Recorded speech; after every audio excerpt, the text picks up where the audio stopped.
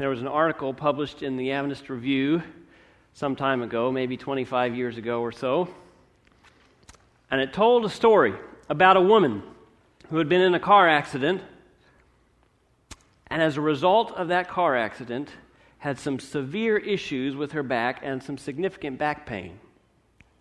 And as time went on, as you can imagine, she tried just about everything. She went to every physician, every specialist that she knew of. Yet day after day after day, long night after long night after long night, she continued to experience significant back pain.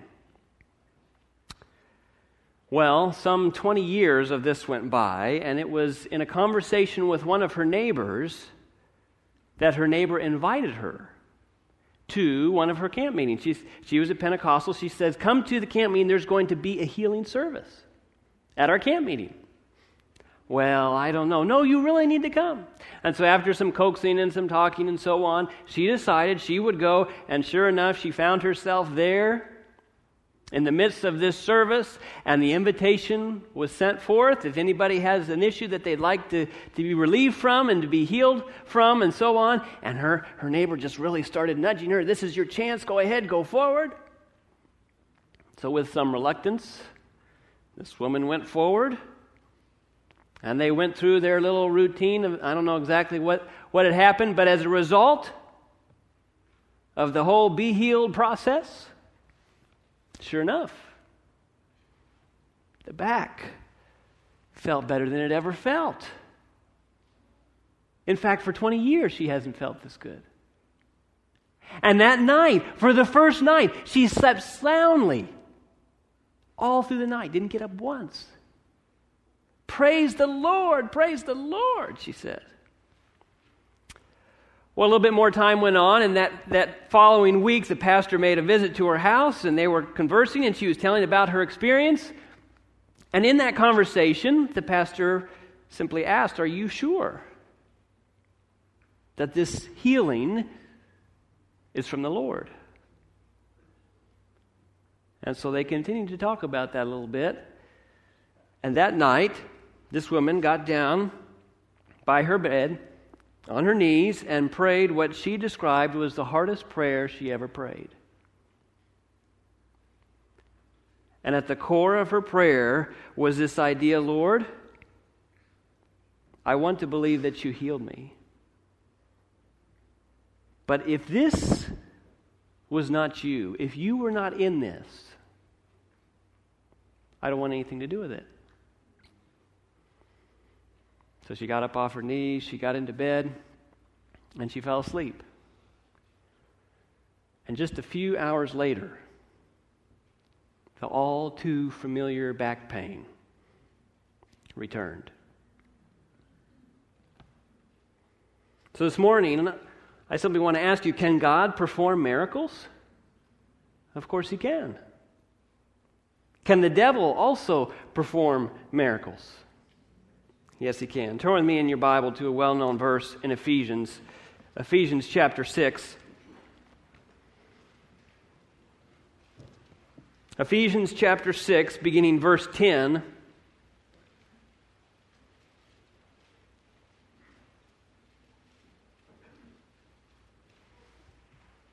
As we're going to seek to answer three questions this morning, but I want to begin right here. Ephesians chapter 6, verse 10. My Bible reads, "Finally, my brethren, be strong in the Lord and in the power of His might. Put on the whole armor of God that you may be able to stand against the wiles of" who? The devil. "For we do not wrestle against flesh and blood, but against principalities, against powers, against the rulers of the darkness of this age, against spiritual hosts of wickedness in the heavenly places. Therefore, take up the whole armor of God, that you may be able to withstand in the evil day, having done all to stand." And the verse goes on to talk about this armor of God. But there is this spiritual battle. Like it or not, we're in it. And so this morning, I want to do my best to simply look at three different questions, answering three different questions. The first, what is the purpose of miracles? Have you ever asked yourself that question? What's the purpose? What's the point? How come? Secondly, how will the devil use miracles to deceive people at end time? And thirdly, how can we tell the difference between true and false miracles, genuine or counterfeit? So those are the three questions I seek to look at this morning. But let's begin with the first one. What is the purpose of miracles? What's the point? Well, if we were to take the Gospels, for instance, some would simply say Jesus often performed great miracles to reward people's faith. Have you heard that one before? But the question is, did Jesus only heal on the basis of faith? And if faith is the sole criteria for healing, then what is the reverse or inverse of that? If I'm not healed of my cancer, is it because I don't have enough faith? Some people believe that. So let's suppose you're battling with cancer, and you pray for the Lord to take it away, and nothing seems to happen. And your friend comes alongside of you and says, you know, Dave, what your problem is? You don't have enough faith. So now I have two problems. I have cancer. I don't have enough faith. And so I try and work on my faith and everything else, but still nothing changes. And then I have another friend that comes along and says, you know, Dave, what your problem is that you have a known sin in your life that you haven't dealt with yet. Very helpful. Now I have three problems. I have cancer. I don't have enough faith. And now there's a known sin in my life that is hindering, that is impeding. So if healing and miracles are grounded in faith alone, and if I am not healed because there is a sin in my life, then I have some real problems that I have to wrestle with. Cancer being the minimal of all of them, wouldn't you say? And really that puts us right back to this idea in the Bible that if the Lord blesses, it's because you are right with God. And if bad things happen, it's because of your sinful lifestyle. But if we study the 3.5 years of Jesus' ministry in the New Testament, if you take all 4 Gospels and weed out all the duplicate miracles, are you with me? As well as recognize that there's a few isolated instances where Jesus goes and heals the whole town. But if you take out those isolated instances, there are only 24 separate miracles in all 4 Gospel accounts. 24 separate miracles. I want to look at one of those with you. Turn with me, if you will, to Luke chapter 7. Luke chapter 7. And this is the story of the widow of Nain's son raised from the dead. Luke chapter 7. And we'll begin in verse 11.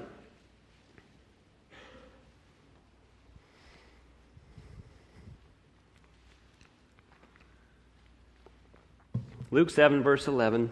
Now it happened the day after that, he went into the city called Nain, and many of his disciples went with him, and a large crowd. And when he came near the gate of the city, behold, a dead man was being carried out, the only son of his mother, and she was a widow. Those are significant details. That's all she has to provide for her. Not only is she losing her son, but she's losing her livelihood, a place to stay, everything. And a large crowd from the city was with her. Verse 13, when the Lord saw her, he had compassion on her and said to her, do not weep. Then he came and touched the open coffin, and those who carried him stood still. And he said, young man, I say to you, arise. So he who was dead sat up and began to speak, and he presented him to his mother. Wouldn't that have been an amazing thing to witness? But my question to you is, who in this story has tremendous faith? Perhaps an obvious question, but did Jesus heal in this instance because of the great faith of the dead son? No, he's dead. Was it the mother's faith? We don't have any account of that. So to say, if you have enough faith, misses the point. The criteria here is Jesus' overwhelming what? Do you remember the term? Compassion. So what's the purpose of miracles? That's the question we're seeking to answer. And I'd say, number one, the purpose of miracles, the root of miracles is always God's love and compassion. And secondly, I would say, the result of miracles is always larger than the individual, but to give glory to God. Let's look at verse 16 and 17 of this passage. Verse 16, then fear came upon all, and they glorified who? God, saying, a great prophet has risen up among us, and God has visited his people. And the report about him went throughout all Judea and all the surrounding region. So the root of miracles is always God's love and compassion, and the results of miracles is always larger than the individual, but is about bringing glory to God. Does that make sense? But let's place yourself now in the time of Jesus. When Jesus came claiming to be the Son of God, where were his credentials? I mean, really? And could that have been part of the reason why Jesus healed, at times, entire villages? John 5:36, Jesus says this in his own words, But I have a greater witness than John's, for the works which the Father has given me to finish, the very works that I do bear witness of me, that the Father has sent me. So the works that Jesus did bore witness of his divinity. When he touched the eyes of the blind and they were opened. When he touched the ears of the deaf and they were unstopped. When he touched the withered man's arm and it was healed. So the one thing we can never leave out is this: the context of miracles in the New Testament were a divine testimony of who Jesus was, to reveal that he was, in fact, the Son of God. John 10:25 also says, Jesus answered them, I told you, and you do not believe. The works that I do in my Father's name, they bear witness, again, of me. So what's the purpose of miracles? We're chipping away at it. The root of miracles is God's love and compassion, and the result is always larger than the individual, but to bring glory to God. Thirdly, to bear testimony that he was, in fact, who he claimed to be, the Son of God. But there's still a few more reasons. Do you remember the times Jesus worked a miracle and after he said, your sins are forgiven. Go and sin no more. And what did the Pharisees do? They criticized him. And Jesus would ask, which is more difficult, to raise this man up or to say his sins are forgiven? So I believe Jesus often used physical miracles to heal the body as a testimony that he could also heal the soul. Are you with me? He often used physical miracles of opening blind eyes as a testimony that he could open the eyes of the mind. He opened deaf ears to show that he could open the ears of the heart. So Jesus did not separate physical and spiritual healing. The Christ that could heal a withered hand could also heal a withered heart. So the root of God's miracles is always God's love and compassion. It's always larger than the individual, but to bring glory to God, to bear testimony that he is who he claimed to be, the Son of God. That he could heal both physically and spiritually. And lastly, faith is not a sole criteria for miracles. Because at times God honors a person's faith, but we see times where there's no faith. and God heals. So to me, there is a bigger picture here. Because ultimately, faith is believing that God has my best interest at heart. Is it true? Turn with me to Hebrews 11. One of the things I love to do, I attempt to exercise while I listen to sermons. And if a sermon is good, I don't get any exercise. I just take notes. Sometimes it takes me 4 hours to do a 40-minute exercise. But as I was listening to a sermon of Mark Finley's, he was pointing out Hebrews chapter 11, something I'd never seen before. Maybe you've seen it, maybe you haven't. But Hebrews chapter 11, we see this as the hall of faith, if you will, right? The great faith chapter begins verse 1 with kind of a definition here. Now, faith is the substance of things hoped for, the evidence of things not seen.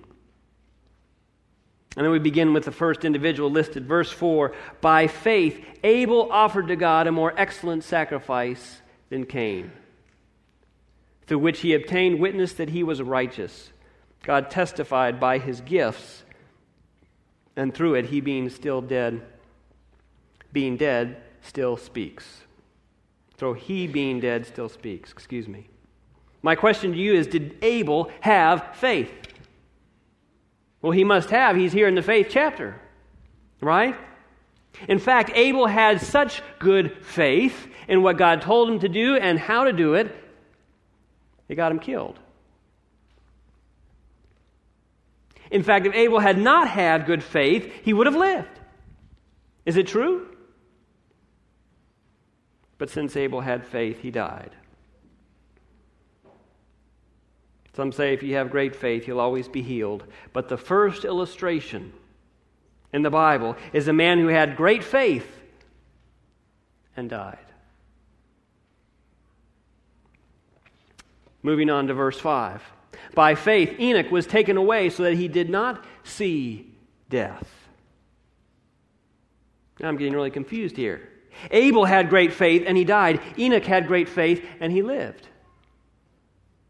We go on, verse 7. By faith, Noah, being divinely warned of things not yet seen, moved with godly fear, prepared an ark.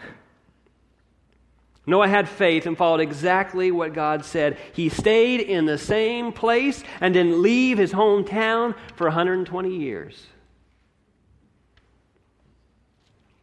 Verse 8. By faith, Abraham obeyed when he was called to go out to the place which he would receive as an inheritance. And he went out, not knowing where he was going. So Noah had faith and he stayed. Abraham had faith and he left.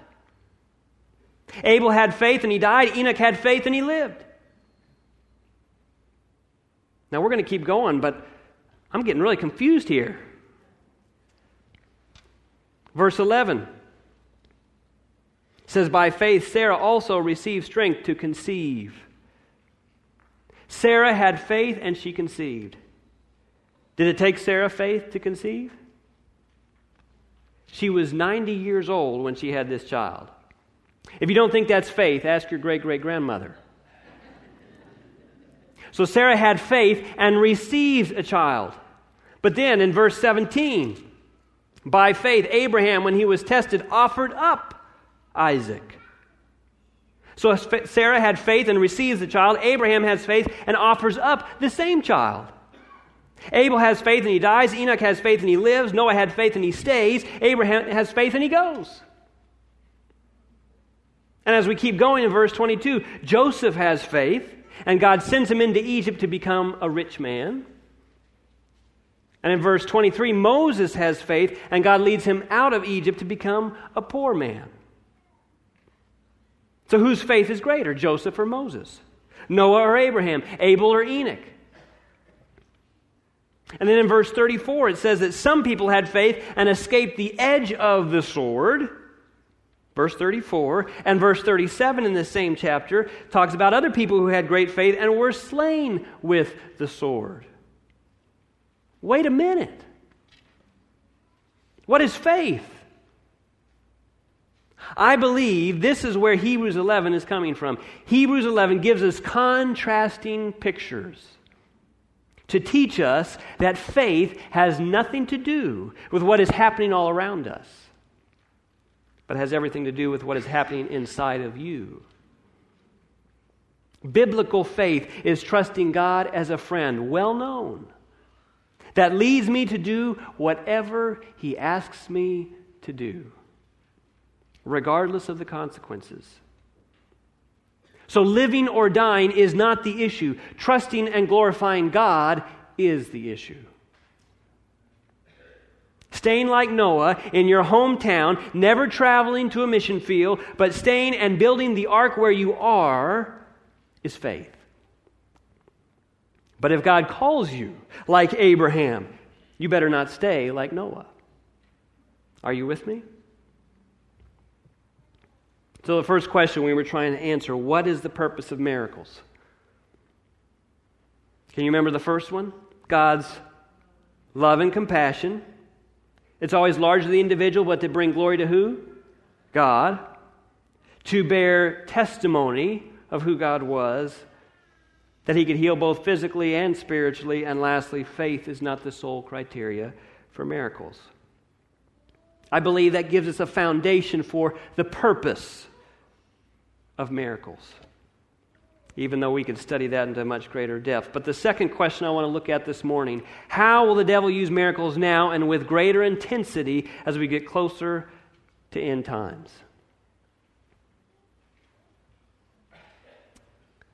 Well, I believe the devil will use counterfeit miracles. In fact, we see it throughout Revelation. And I fear in getting into it too much for losing anybody. But do your best to stay with me, and even if you just get the big picture, that's okay. But why will the devil use counterfeit miracles? Well, I think there's a couple of reasons. One, it's sensational. Secondly, it's experiential. It plays off of my senses. And it bears testimony to a supernatural power. We wrestle not against flesh and blood, but principalities, powers, rulers. And so I believe one of the greatest deceptions of our time is placing our trust in our senses.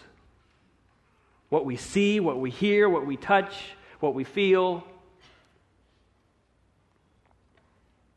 There's a movement, you may or may not be aware of it, called the emerging church, where they speak of moving into uncharted territory. There's several books. One's a Baptist book called Faith Undone. It's a real eye-opener. Another one with an Adventist author, The Omega Rebellion. But this the emerging church describes itself this way. They like Jesus, but they don't really care for organized church. And they claim that learning has shifted away from logic and rationale and doctrine and Scripture to the realm of experience and the mystical, where truth is found in the conversation between you and I. It's more philosophical, not so much thus saith the Lord, but rather centers on a human hunger for an experience. I want to experience the fullness of God. I want to know that I worship with Him. I want all of my senses to be tickled. One emerging church proponent writes this: a spiritual tsunami has hit postmodern culture. This wave will build without breaking for decades to come. The wave is this: people want to know God. They want less to know about God. Don't give me that doctrine stuff. As if that's not helping us know God. They want less to know about God or know about religion than to know God. People want to experience the beyond in the within. Sound a little fishy? Faith is not a matter of doing or even being, but an experience of becoming. Postmoderns want a God they can feel, taste, touch, hear, and smell. A full sensory immersion in the divine. Does that sound dangerous? Centered on emotion? On feeling? claim in the emerging churches that they can provide these kinds of experiences through things like contemplative or centering prayer, prayer labyrinths, non-biblical spiritual disciplines or methods of spiritual formation, multi-sensory worship, incense, candles, making the sign of the cross, tasting the bread and the wine, touching different icons, and becoming anointed with oil. Thin places of oneness, as they describe it, in which through a repetition of a word, even through Scripture, and they pull out a word, and as they empty their mind, flag right there, empty their mind and just repeat this word over and over and over, they get this feeling of what they should do next. Folks, I can get a feeling to do whatever I want. Who's to say that it's right? Well, we don't really, there is no thus saith the Lord. It's whatever you feel, it's whatever you experience.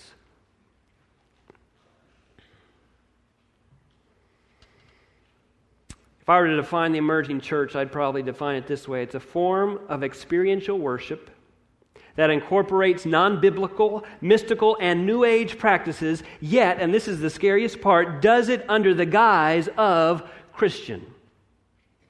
If you want to do all that stuff and call it what it is, but if you're going to call it Christian, as one source claims, 20 million participants currently in the U.S. alone.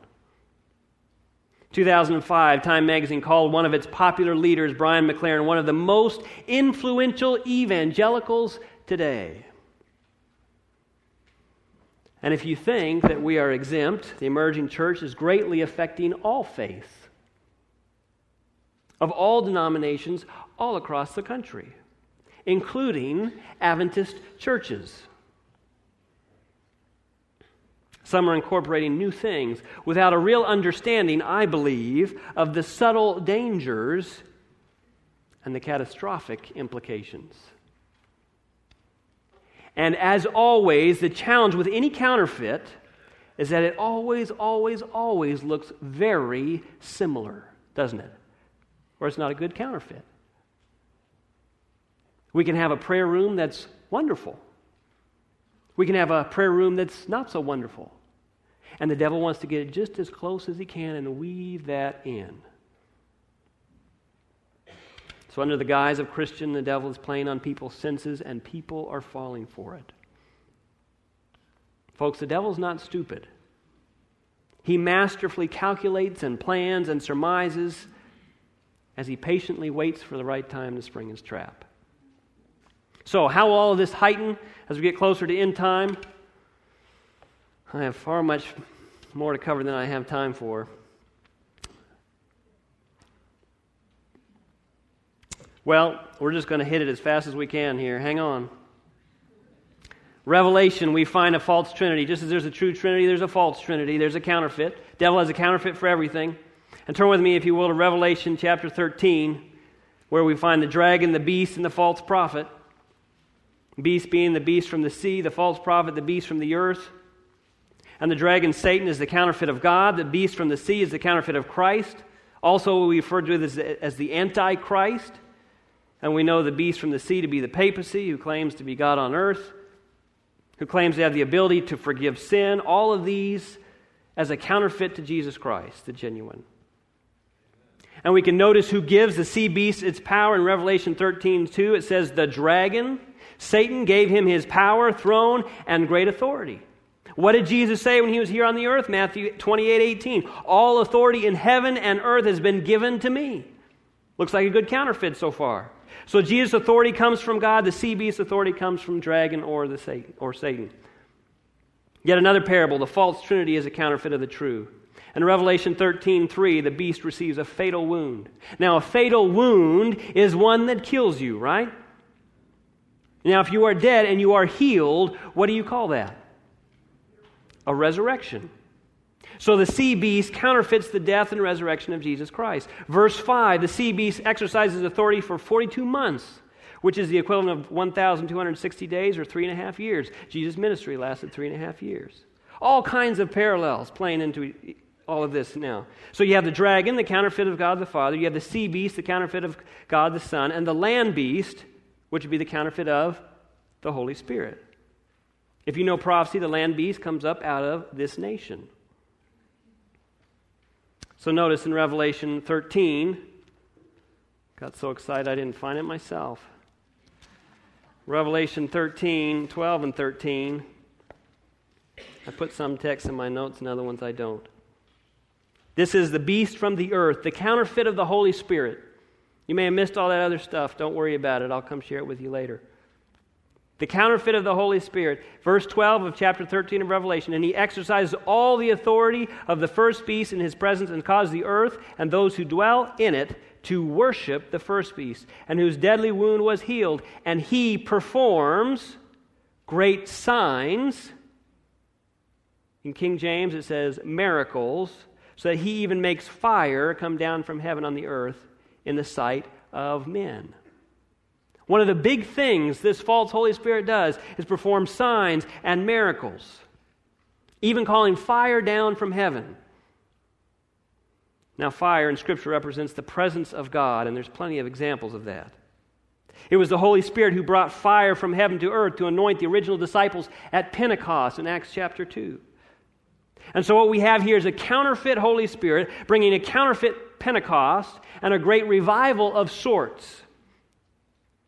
And verse 14, and he deceives those who dwell on the earth by those signs or miracles which he was granted to do in the sight of the beast, telling those who dwell on the earth to make an image to the beast who was wounded by the sword and lived. There is to be a great final worldwide deception in which the counterfeit Trinity will stand in the place of God, and the trump card that is played, miracles. Fire from heaven. That's the whole point. That's why we need to know the difference between the true and the false. Why God works miracles in the first place, and why would the devil try and counterfeit it? Calling fire from heaven. Because I believe the day will come when people will say, who cares about that little church over there who says and claims that they have the truth? We've got the power. We're giving sight to the blind. We're making the dumb speak. We're making the deaf hear. We're making the sick well. We're calling fire down from heaven.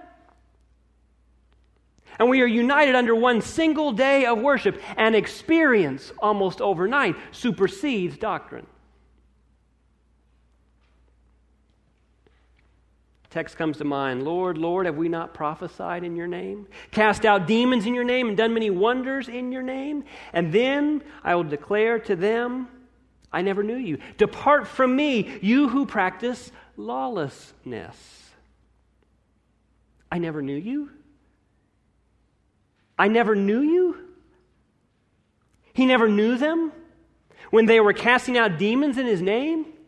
He never knew them when they were doing many wonders and prophesying in his name. He never knew them.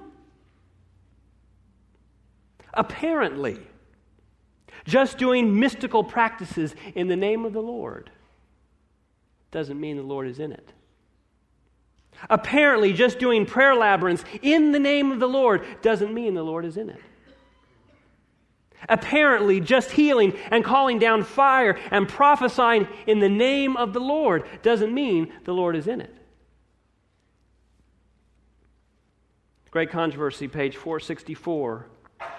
Before the final visitation of God's judgments upon the earth. What is God's judgments upon the earth? 7 last plagues. And this says before. So this is before the close of probation. Before the final visitation of God's judgments upon the earth, there will be among the people of the Lord such a revival of primitive godliness as has not been witnessed since apostolic times. The Spirit and power of God will be poured out upon His children. That's the latter rain she's talking about that will be poured out. Not all at once, but gradually, I believe, as this crescendo as we get closer to the end. Continuing in the quote, the enemy of souls desires to hinder this work. What work? The latter rain that empowers God's church to give the loud cry. The enemy of souls desires to hinder this work, and before the time for such a movement shall come, he, Satan, will endeavor to prevent it by introducing a counterfeit. Just talked about a true revival, counterfeit revival. In those churches which he can bring under his deceptive power, he will make it appear that God's special blessing is being poured out. There will be manifest what is thought to be a great religious interest. Multitudes will exult that God is working marvelously for them when the work is that of another spirit. Under a religious guise, Satan will seek to extend his influence over the Christian world, end quote. Does that get our attention just a little bit? And we see this idea again and again. Revelation 19:20 talks about how, turn with me there. Revelation 19:20. Then the beast was captured, and with him the false prophet, who worked signs or miracles in his presence, by which, important, by which he deceived those who received the mark of the beast and those who worshipped his image. By which, by what? By the signs, by the miracles. And he deceives. Revelation 16, verse 13. I like to hear the pages of your Bible turning. 16, verse 13. This is the infamous Armageddon passage found in the 7 last plagues. And what leads to the famous last battle of Armageddon? Well, the world is falling apart. There's political and economic crisis. There's natural disasters. There's a move to bring religions together.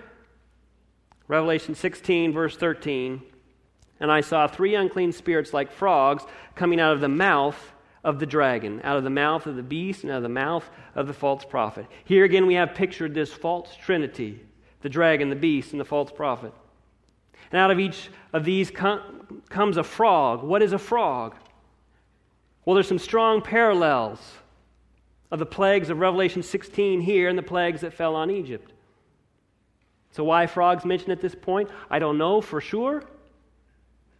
Yet you may recall when Moses and Aaron went to Pharaoh, Aaron threw down his rod and it turned into a snake. No problem, we can counterfeit that. And they did. Moses and Aaron, through God's power, turned the Nile into blood. No problem. We can counterfeit that. And they did. But take note, the plague of the frogs was the last thing Pharaoh's magicians were able to duplicate. And after that they said, there's no way. We can't do it. This must be an act of God. Last great deception, the frogs. Maybe that's why they're mentioned. Last great deception in Earth's history. Verse 13 through 16. Well, let's start verse 14. For they are spirits of demons, this false trinity, performing signs and miracles, which go out to the kings of the earth and of the whole world, to gather them to the battle of the great day of God Almighty. 15. Behold, I am coming as a thief. Blessed is he who watches and keeps his garments, lest he walk naked, and they see his shame. Verse 16. And they gathered them together to the place called in Hebrew Armageddon. Now, what is Armageddon? Scholars pretty much agree that this is probably a Hebrew-Greek word mixture, and it probably means mountain of Megiddo. Okay, so where's the mountain of Megiddo? Well, there isn't one. However, there is a city called Megiddo, and looming over the city of Megiddo is this huge mountain. It's Mount Carmel. So Carmel is the mountain of Megiddo, just like Mount Rainier is the mountain of what?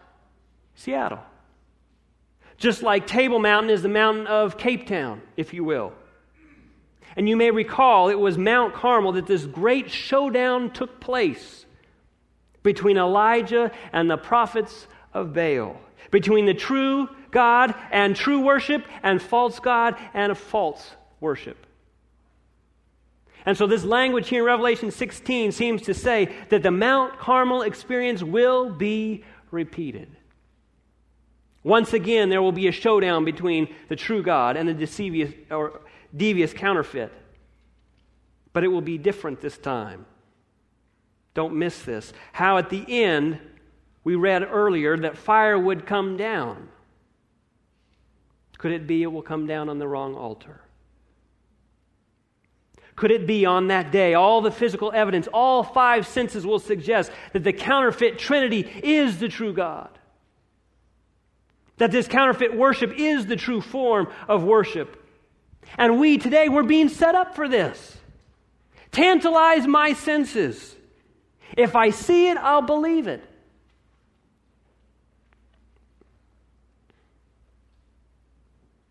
People say seeing is believing.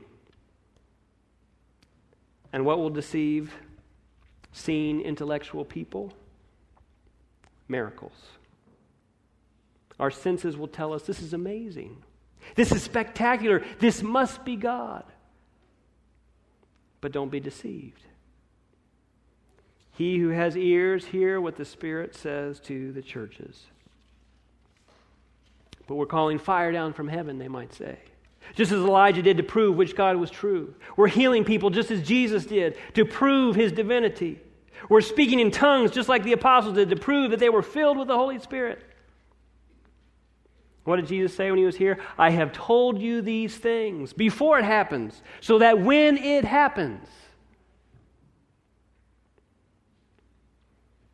Volume 2 of Selected Messages, page 53. Satan will work miracles. He will make people sick, and then will suddenly remove from them his satanic power. They will then be regarded as healed. And this ought to stop us in our tracks. These works of apparent healing will bring Seventh-day Adventists to the test. That's you and I. I saw it. I just know how sick they were. This was legit. This was for real. And now they're healed. It just must be.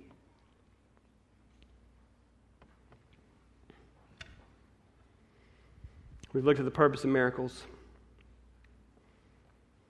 I've confused you probably on how the devil will use miracles now and with greater intensity as we get closer to end times. But we're going to move to number 3. How can we know the difference? Because that's what it all comes down to, doesn't it? Because will Jesus be working miracles in the last days? Yes, He will. Will the devil be counterfeiting those miracles in the last days? Of course. So how can we know the difference? How can we not be wrapped up in this deception? Is there some construct that can be applied so we can tell the difference? There is. In genuine miracles, the focus is always on the glory of God. In counterfeit miracles, the focus is always on the exalted self. In genuine miracles, what happens for God's glory is more important than what happens for me. In counterfeit miracles, what happens to me is more important than what happens for God's glory. In genuine miracles, God knows best. In counterfeit miracles, I know best. In genuine miracles, it's God's will be done. In counterfeit miracles, it's my will be done. This is the mountain I want moved. So when I see the exalted self, when I see the I know best, when I see a faith healer saying, if only you have enough faith, you will be healed. Is that contrary to Scripture? You bet it is. Because in Scripture, sometimes you have faith, sometimes there's not faith. So it is not the faith that heals me, it's the power of God that heals me. It's trusting His glory, trusting His sovereignty, His omniscience, putting my life in His hands, not my own. So in this so-called faith-healing business, the will of the evangelist or the person superimposes the will of God. It makes the basic assumption that if you are sick, you are outside of God's will, which is a false assumption. Paul said, I prayed 3 times that this thorn would be removed. It's thorn in the flesh. Probably bad eyesight. But was it removed? And what was God's response? My grace is sufficient for you. Last passage, and then we'll be done. James chapter 5. Verse 14.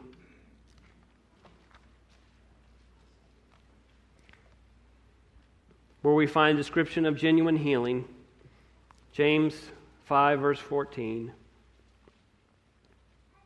And there we read, is any among you sick? Let him call for the elders of the church. Who's to do the calling? Person that is sick. Call the elders and let them pray over him, anoint him with oil in the name of the Lord. This is not speaking of a public service, but a private service. Oil was used, if you recall, to consecrate the temple to God. Our bodies are God's temple. The priests were anointed with oil to be consecrated for God's sacred service. Where? Was it on the toe or was it on the hand? It's on the forehead. The frontal lobe where reasoning takes place. So to anoint with oil on the forehead is a full surrender and consecration to God. In the name of the Lord, which in Scripture is always associated with God's glory. So there is a willingness to make a change, if need be, in my lifestyle. There is a willingness to do anything that God asks me to do. That's the anointing oil. That's the genuine healing. Counterfeit healing says just have enough faith and don't worry about changing anything. Counterfeit healing never emphasizes obedience to natural laws of health. It does not emphasize the need for change. Neither does it emphasize repentance. Neither does it emphasize a heartfelt, on your knees, crying out to God, asking if there's anything in your life that is coming between your soul and your Savior. So in counterfeit, it is praise God, pray, He'll work a miracle, but don't worry about the change in your heart. Your bitterness, your anger, your resentment, your jealousy for the person sitting next to you. Don't worry about that. Just trust the miracle. Don't worry about changing your diet. Don't worry about changing your physical habits. But in genuine healing, I come before God. The anointing oil is placed on my forehead. I say, God, my body is your temple. God, whatever you want to do with it. If you want me to glorify you by being healed immediately, I praise you. If you want me to glorify you by being healed gradually, I praise you. And if you want me to glorify you in the resurrection, I praise you. It's saying, God, what do you want from me? What changes in the recesses of my mind? What changes in my heart, my attitudes, my affections? What changes in my lifestyle? Because, Lord, I want to be your temple. And if you see fit for your glory, through your compassion, you're going to heal me immediately, God, I praise you for that. But, Lord, I know if there is not immediate healing, you're going to give me strength and courage and hope so that I can glorify you in every aspect of my life. That's the contrast between genuine and counterfeit healing, between genuine and counterfeit miracles. And that's a hard prayer to pray because it goes against our hardened human nature, because it goes against self and self-preservation, because it goes against our insatiable desire to live for the here and now. But Jesus says, let me in. Let me in. Let me change your heart, your mind, your attitudes. Let me take away your selfishness, your pride, your bitterness, your resentment, your anger. And let me fill you with peace and with joy, with love, with hope, with courage, with strength. Learn to trust in me today, Jesus invites us. So in the whirlwind of false doctrine blows, by Jesus' grace and the power of this word, you will be able to decipher between the genuine and the counterfeit. Because a long time ago, you put His word above your five senses. Because a long time ago, you learned to live for His glory and not for your glory. because a long time ago you learned to trust God and place His will over your own. Dear Heavenly Father, we have dealt with some heavy issues today. And it's easy for us to become fearful. And it is true that when we look at ourselves, we can't see how we can be saved. But when we look at Christ, amen, we can't see how we can be lost. Lord, hold us in the palm of your hand. We can't do it ourselves, but by your Spirit, create within us that surrender to you, that in everything that happens to us, we'll be willing to submit to whatever it is that brings the most honor and glory to you, not self. Help us to that end, we pray in Jesus' name. Amen. This media was brought to you by Audioverse, a website dedicated to spreading God's Word through free sermon audio and much more. If you would like to know more about Audioverse, or if you would like to listen to more sermons, please visit www.audioverse.org.